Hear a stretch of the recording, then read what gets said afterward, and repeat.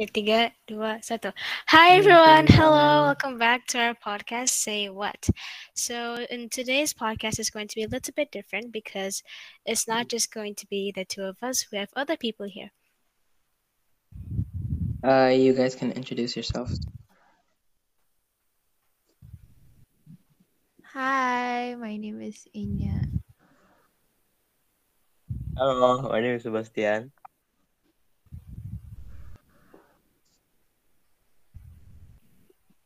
Yang lain?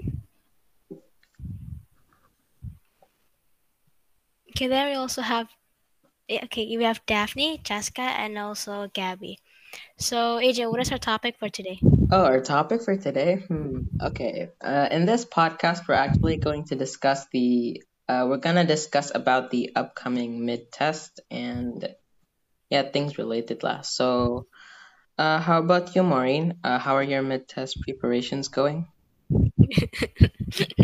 I'm not saying that it's good. It's not going bad, but it's not going good either. Yeah. I personally haven't. I don't think I've started in general. So, kalau who should I ask? Jessica, how are your mid test preparations going? Get your studies and stuff. I'm pretty good actually. The subject I'm most worried about the math test is totally math because like math is a little bit complicated and I think it's in a mid test, so I am like worried, And actually my preparation is pretty good. Yeah, so far pretty Nice. good. Hey. Okay. And for the senior high, if not mistaken, they already started today actually, yeah. Iya. Kalau kita mulainya kapan?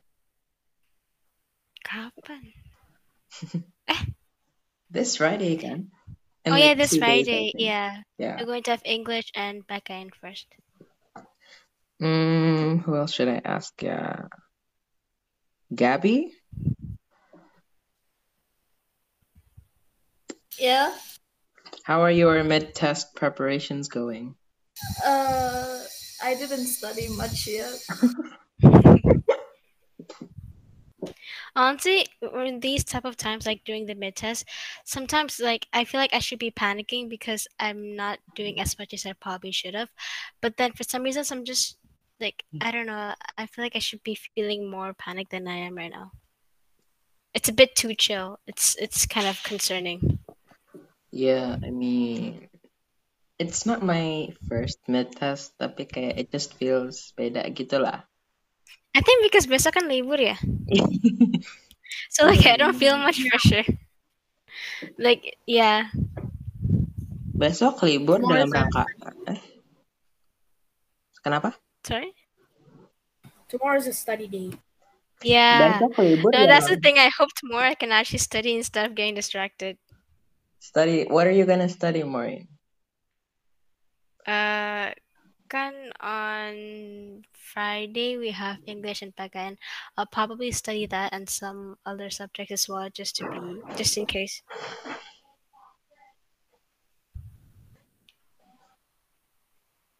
Kalau besok kita libur dalam rangka apa ya? I don't know. I'm just happy that we have a holiday. Yeah, but like right after is like our mid test kan, so I don't think I can count it as a holiday. Tapi I don't know sih, different people, different interpretations. Tapi what about you, Kak Zefanya? Sorry, bertanya apa? How are your mid test preparations going? Atau like how is it going so far? I think pretty well. Cuman kayak the questions itu banyak banget.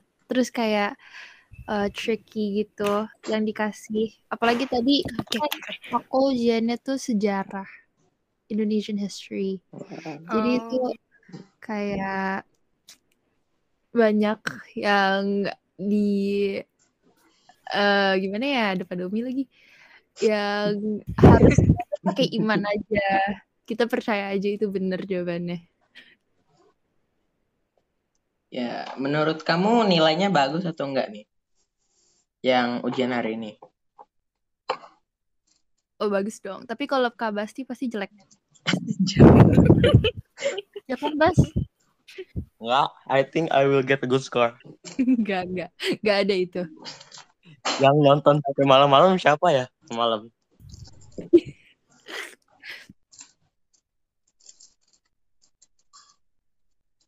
Personally, do you guys have any like apa sih like a favorite subject that walaupun tetap harus belajar tapi kayak bawaannya tuh senang aja terus, like you just fine with it even though you have to study. We got things to work out.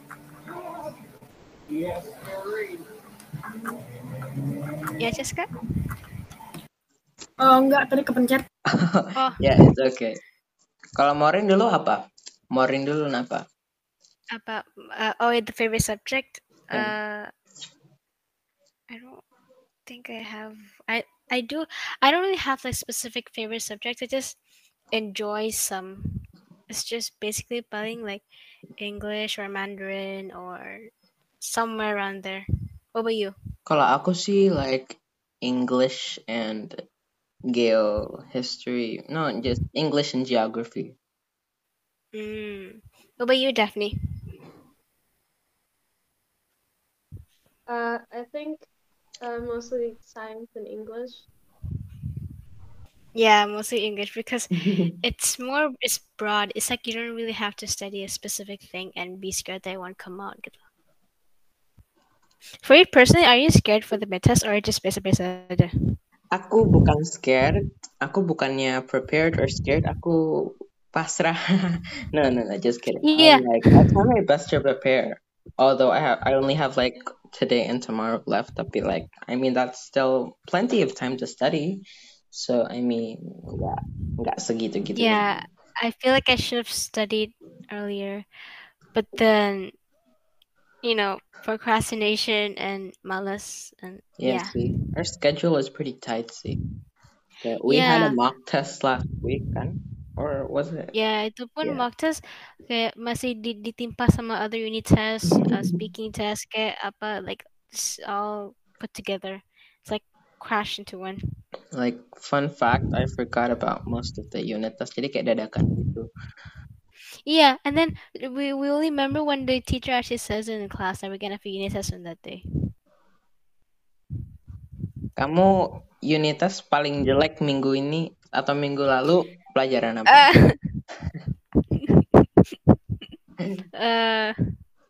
Apa ya?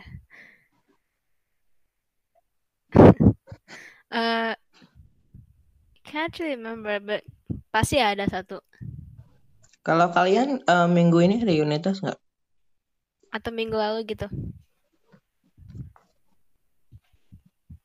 Minggu ini nggak ada sih. Ada tahu. Iya ada. Tes apa? Ada minggu lalu. Sejarah.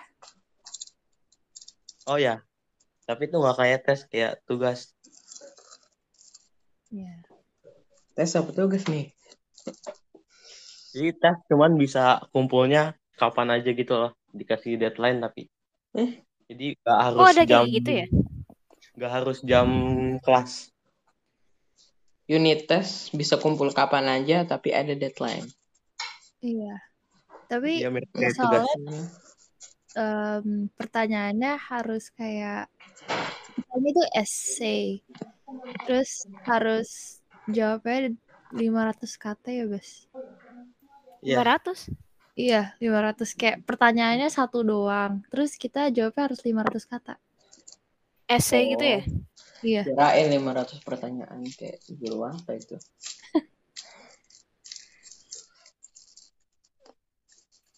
For you, Adrian, personally, how do you overcome with, you being too lazy to study? Because it's very common kan, malas untuk mulai belajar gitu. Overcoming procrastination?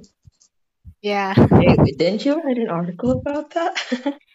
Ya, makanya kamunya caranya gimana? Like kan aku aja sendiri sering masih malas gitu, like memulai tapi mending nonton ini, mending itu. I think of the consequences. Kayak kalau nilainya jelek, yang rugi siapa? Saya. Nanti dimarahin mama. Ya dimarahin. What else you do? Nggak ada sih. I just try my best to fokus ke what I actually need to do. Memang susah banget sih. Tapi ya like I don't think I have a choice. Yeah, when you don't, you just gotta do it like no matter what. Entah kenapa. Kalau kamu gimana? How do you overcome procrastination?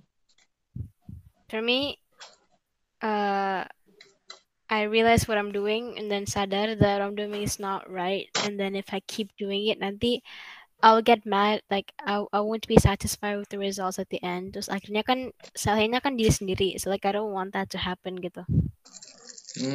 Kalau anyone here, how do you overcome procrastination? Like I'm curious. I want to know. Ini dalam hal belajar atau ngerjain tugas? Ya, terserah apa. Dua-duanya. Kalau tugas, pokoknya aku harus kalau di Google Classroom kan ada to-do list-nya. Ya. Itu kelihatan ada berapa tugasnya. Kalau aku, pokoknya nilai tugas aku harus lebih dikit daripada punya teman aku. Wow. Kompetitif. Selalu for information, I always win. Enggak. Buktinya gue waktu itu 0 duluan, gak bisa. No, me first. Me first. Kompetitif sekali ya. Iya dong, harus. Kalian itu nggak sih? To-do list-nya pernah numpuk nggak sih? Enggak, 0. Masa? Kok bisa? Parah banget Nggak gue Bas, percaya sih nyombong-nyombongin diri. Do you want to see the dog and the cat in the Google Classroom? No, cannot ah. Nyuri tugas bangga. Tapi ngeliat to-do listnya kosong itu enak banget, kayak satisfying, aesthetically pleasing tuh, datanya tuh kosong, nggak usah ngapa-ngapain tuh enak banget. Betul banget, setuju. Daripada kan, soalnya kan aku pernah tuh sampai berapa kali, hampir 10 gitu, kesel liatnya, tapi pas udah kosong kan lega, enak gitu.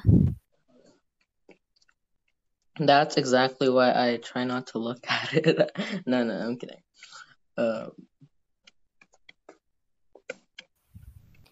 Adrian, for you, when you study, do you take breaks like in between? Like, kan, you know, there's like different types of studying methods kan. Aku pernah denger ada yang satu like you study for was it 25 minutes to 40 minutes and and then you have a break for like 5 minutes or 10 minutes in between. Do you have those, or do you just study straight for like an hour? I study what I think Enggak sih, gimana ya? I don't know how to explain it. I don't exactly have a studying schedule when it comes to exams atau apa, kayak I don't take, gimana ya? Maybe per session I take 1 or 2 breaks, but only when I feel tired. Biar nggak buang-buang waktu. Kayak I don't have misalnya abis 17 menit break, no. Cuman kayak pas aku capek aja sih. Yeah, but like 5 minutes in like every hour or two. It Like not varies. sampai banyak. Kalau Daphne gimana? Do you also have breaks in between your studies? What? Do you have like breaks in between your studies? Like let's say 5 minutes, 10. Yeah, usually when I want to eat, I go and take a break. No, tapi kalau nggak lagi mau makan, do you take normal breaks like in between? I mean, sometimes when I'm like a bit tired of learning, I go and take a break. How about siapa ya? Chaska? Ya, Do you take pertanyaannya apa? Do you take breaks kalau lagi belajar? Ya iyalah. Maaf, tunggu dulu ya. Sebentar. Iya, nggak apa-apa. Ya. Ya harus study. Ya harus lu nggak ada adik aku nih. Iya nggak apa. Do you guys wake up in the morning untuk belajar? Like kan aku like sometimes there's people that bangun jam 4 atau nggak jam 5 just to review their studies and then again jam 6 atau jam 7 gitu. No. Gabby, yes. Oh, what time do you wake up? Sometimes 5 or 6. Whoa, That's early. that's very early. How about you, Maureen? Do you? I only do it if like I personally didn't study enough that night, or I want to refresh my memory, but just in case if I lupa gitu lepas tes.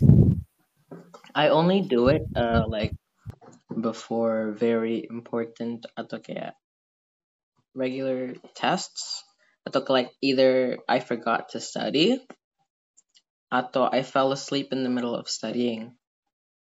Okay. Yeah, like to make it for the time from last night kan ya. Or like aku belum selesai belajarnya, udah kecapean, so I Ketiduran, kecapean, iya. lanjutin and review what I studied last night. And it actually helps. Like they said, there's like certain times in where it's the most effective for it to study. I don't remember when. Tapi kalau nggak salah sore atau jam 5 gitu, or is it pagi? I'm not too sure. Tapi like everybody has their own time kan of where they feel most comfortable to study. Right before an exam, you remember things really well. What's gitu? You cramming everything before an exam. That happens way too often for me. Wait, really? You get really good scores though, I think. Thank you. But yeah. Usually I reread everything right before the exam, and then plus when the teacher said it's time for the exam, then I just drop my book and then I close and then I start. Okay, so I think that's enough for this session, yeah. Yes, for this session where we have more people here. Thank you all for listening. Thank you for coming. Bye. Thank you. Bye. Bye. Guys, sehat selalu ya.